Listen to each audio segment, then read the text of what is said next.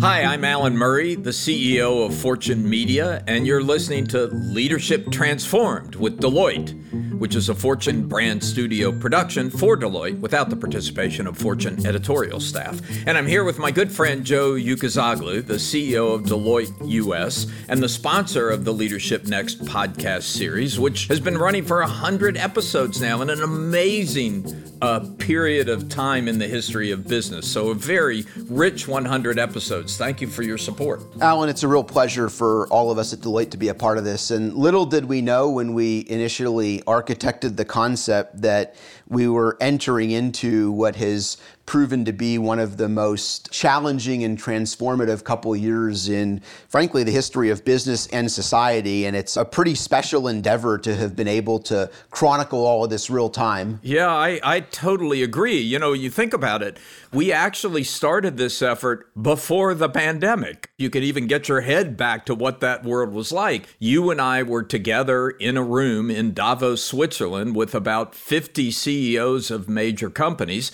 talking about how business was redefining its role in society. Fascinating conversation 2 months before the transformative impacts of the pandemic. I remember it vividly, and the reality is that was shortly after the Business Roundtable came together to redefine the purpose of a corporation. And at that point, stakeholder capitalism was really a hypothesis.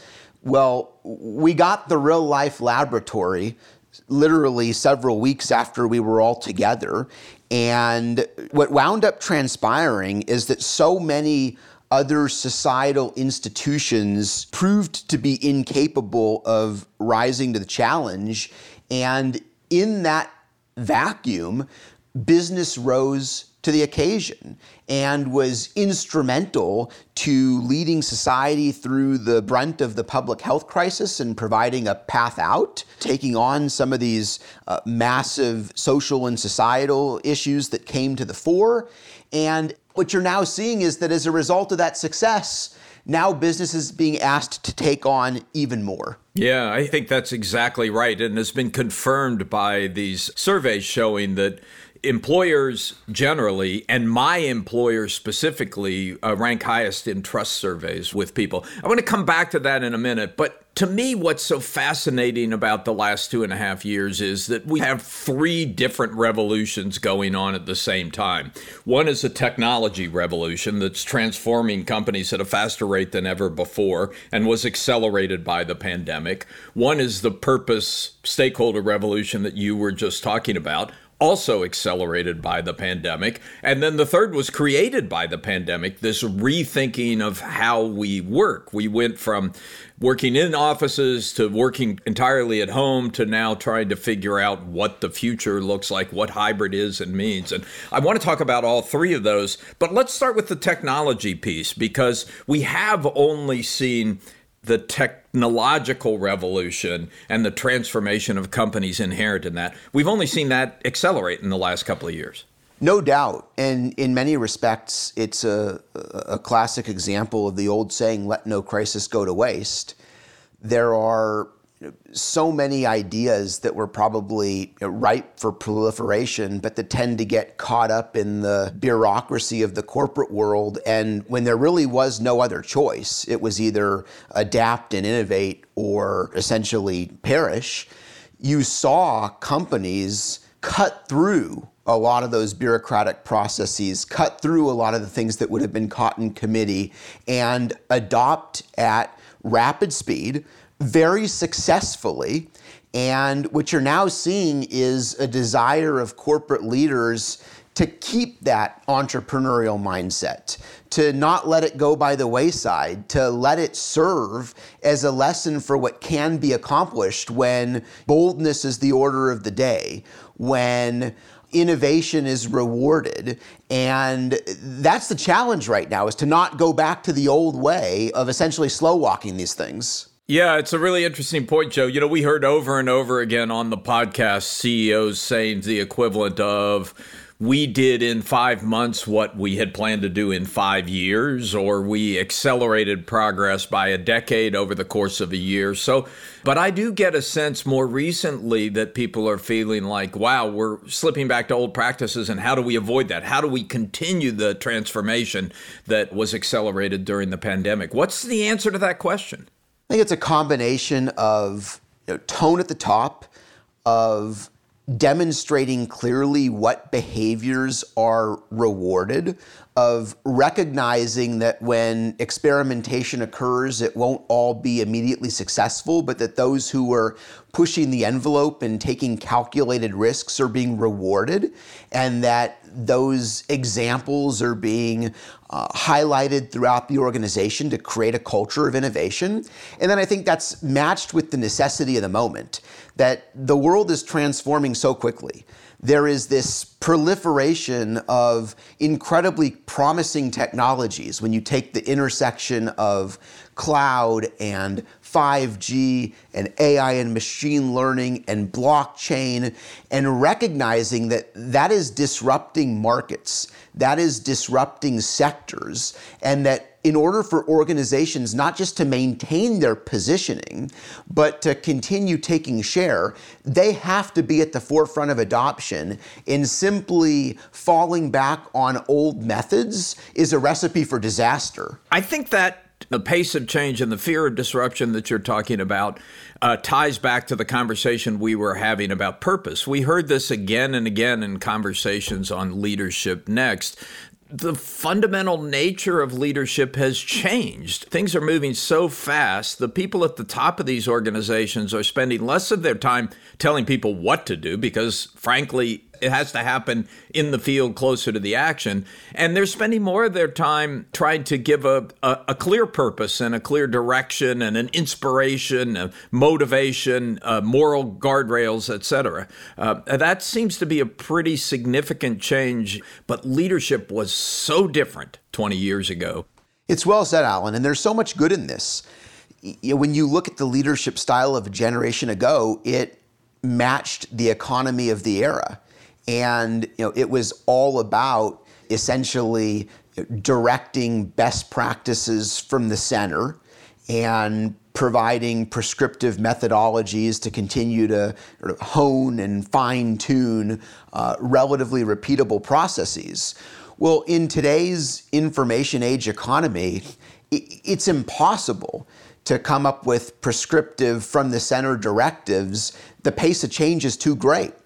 And so you're seeing a huge premium being placed on leaders who can demonstrate agility, recognizing that whatever plans one comes up with might quickly become obsolete. Leaders who can demonstrate empathy and form a connection with employees in unsettling times. Leaders who provide a sense of purpose and values that can guide the decision-making that individual professionals are making on the front lines, and frankly, an agility and range to move from topic to topic, whether it be macroeconomics this morning to logistics in the afternoon to public policy in the political arena. You have to be a voracious consumer of information to assimilate all of this and make sense of it for your people. Yeah, and it seems like that change in leadership style, which is a direct result of the technology revolution, is also part of what's driving the purpose and stakeholder revolutions, that leaders feel they have to take stronger positions on social issues in order to adequately motivate talent. No doubt. We're in an incredibly competitive talent environment. People have choices. The proclivity to explore different options outside of one's employer is greater than ever. And as a result, organizations have this imperative to create a connection with their employees, to demonstrate that the values of the organization align with those of their employees, to give their people a sense that the work that they're doing day to day has real purpose and real impact on society more broadly. And those organizations that get this right are creating greater stickiness, greater loyalty, are going to be the net winners when it comes to the shuffling of talent. And ultimately, while it gets framed as a challenge, there's actually a ton of opportunity in this because it's an opportunity for those that are creating a premium talent experience to add to their roster of great people. Really interesting. What we heard over and over again on the podcast over the 100 episodes was three particular areas of social impact that companies were focusing on. One was health and well-being, and that was embedded in the nature of the crisis. Companies were dealing with employees and with customers whose lives were threatened by the virus.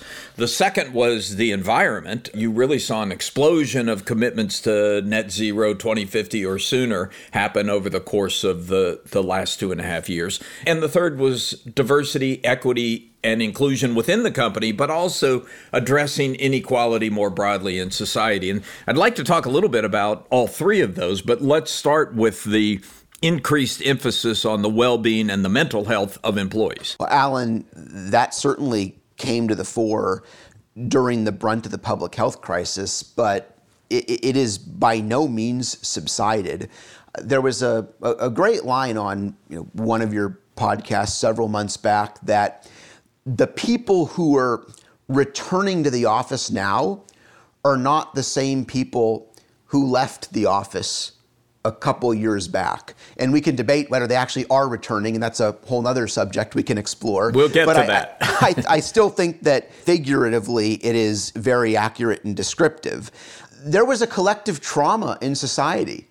People are still struggling, not only relative to the ongoing public health issues, but a whole host of mental health issues, of broader concerns given the fractured state of society. And so what you're seeing is a real imperative for companies to be there to support their people, to offer a whole range of benefits related to well-being. We put in place a concierge service around enabling our people and their dependents to access mental health services. And again, this is becoming one of those baseline benefit expectations that directly ties into the framing that you articulated. Yeah. And that increase in focus on wellness and mental health, I guess, was inherent in the nature of the pandemic. What wasn't inherent and what surprised me a bit was the acceleration of commitments to climate goals. I mean, it really is pretty stunning. Fortune's polls now show a majority of companies have either made net zero commitments to 2050 or sooner or intend to within the next year. Why did that explosion occur? There's a long history of the challenge of people being able to absorb and react to things that feel distant, even if they're really important and really significant, if you can't touch and feel them. Well, unfortunately, over the past year or so, way too many of us have been able to touch and feel the real implications of climate change, and the number of these weather-related events and catastrophes is only growing. It has created a groundswell within the population at large around the imperative to act. And you're seeing business, again, rise to the challenge and recognize that private enterprise has a critical role to play in driving the decarbonization of the economy. Now, that's not to say it's without debate. I think there's a widespread recognition that this isn't going to happen overnight. This is a multi-decade journey, and that frustrates some. But the reality is that trying to flip the switch overnight is not practicable. It would throw the global economy into depression and create catastrophe for hundreds of millions of people. But what there is an expectation of is very strong commitment backed by investment, backed by accountability, and measuring this, putting in place the systems to track whether progress is being made against those commitments to demonstrate that this isn't just words, but that it's very tangible action, and not just commitments that will come back and measure 20 or 30 years from now, but interim steps to demonstrate that progress is being made. Yeah, so talk a little more about that, because the question I get over and over again, and look, I'm a lifelong journalist and my tribe is a tribe of skeptics. So it's understandable this is what I'm hearing, but the question that people always ask me is what you just said. Hey, these 2050 commitments are years in the future. The CEO, you and me are all going to be long gone by the time 2050 gets here. Well, maybe not long gone, but likely gone. So how do we know it's real? You work with a lot of different companies. I mean, how real is this movement? It's not about 2050. It's about the roadmap to get to 2050 with a lot of measurable interim steps along the way. And you're seeing a confluence of factors that's self-reinforcing here between the agenda of the current administration and some of the regulatory moves that are in the works, the focus by providers of capital, the investment community on recognizing that ultimately this is going to play into long-term value creation and sustainability of business models and cash flow generating capabilities, and therefore a demand that those companies that are receiving those investment dollars have a defined ESG agenda. And so that all encourages me that it's not just a question of whether companies are making statements to do right, but there's a variety of other forcing mechanisms to bring this to fruition. And then, Joe, the third area that companies really focused on, particularly in the aftermath of the George Floyd killing, was diversity, equity, inclusion, and the whole issue of inequality in society. The question people ask me all the time is, was that a moment, or is there some fundamental change in the way businesses are dealing with these issues? Well, making supportive statements in the moment was actually the easy part. So now companies are being judged not just on what actions they took, but on what results they're driving. And this is an environment where you don't really get credit for trying. We've talked a lot about moving from effort to outcomes. People don't expect this all to have taken place overnight. There's a recognition these are longstanding societal issues that take time to rectify. But what people do expect is transparency, to actually share the current state, and not in an overly aggregated level, because you can paint a picture when you take multiple groups and you combine them together and it looks like an impressive statistic, but to actually get down to the very detailed representation of different identities and how far apart that is from the population makeup of the US and acknowledge that's an issue. And then to match that with real goals and accountability. What are the steps we're going to take to help rectify that, to help create more inclusive organizations? And how are we going to measure ourselves to determine that the desired impact is taking place? And what's the accountability going to be in terms of actually building this into performance management systems? That's where you see the conversation at today. Yeah, metrics and accountability, both on climate and on diversity, are going to be key to continuing to make progress. So, Joe, as we move out of the pandemic, or I don't know if we're moving out of the pandemic, if we learn to live with the pandemic, we have another revolution that's caused. I mean, we all knew how to work in offices. We all were forced to learn how to work out of offices. But now we're trying to figure out how to do some combination of the two. This whole notion of hybrid, and people are in some days and not other days, and when should they be in and when should they not be in, and how do you make sure the right people are there at the right time? It's causing a massive redesign of the very nature of work. What are you telling your clients about how to deal with that one? First and foremost, we ought to have some humility here. Anybody who thinks that they've got this all figured out is kidding themselves. And this is a fundamental reordering of the way that society integrates work with life, and we're really early in the journey. What causes challenge is that we live in such a polarized time that everything becomes a lightning rod, including this topic. And you still have too much of going to either end of the extreme. You have what I'll call the in-person traditionalists that insist that's the only place where very productive and collaborative work can take place. And that's just not aligned with the desires and demands of the current workforce. Then you have others who would like to purport that entirely remote work is just as good, and if you don't sign up for that, you're not being inclusive. And in many industries and many professions, that just defies the reality of how important, from a trust building and relationship and apprenticeship standpoint, co-locating is. And so more and more you're seeing a desire of organizations to try to blend the two, to meet somewhere in the middle, allowing employees who really do value the flexibility to keep a healthy level of it. There's been a demonstration of how productive people can be in certain parts of their job, the parts that tend to be more individualized work, but at the same time, be together when it matters. That's the phrase we've been using, together when it matters, that those moments with clients and customers and colleagues are invaluable in sustaining corporate culture and in a whole lot of things that you can't necessarily quantitatively measure, but that we know are really important to success and that have been eaten into over the last couple of years. And now you see a desire to try to make up for lost time and get groups back together and start to sort of rebuild some of that social capital that's been atrophied.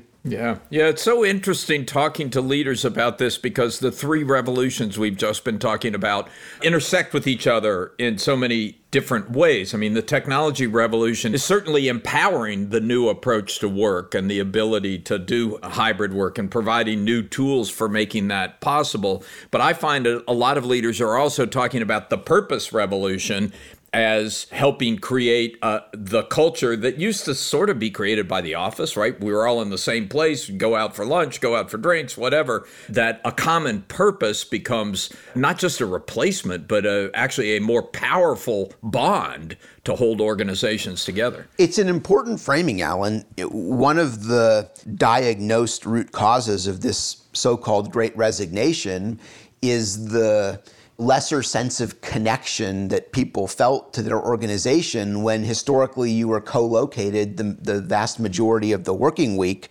And in a fully remote environment for a big chunk of the pandemic, many companies found that that sense of belonging and connection waned and was a contributor to some of the turnover. Well, connecting to the last conversation, that we're not necessarily going back to the old way of being co-located for 5 days a week, the question then becomes what replaces that source of connection?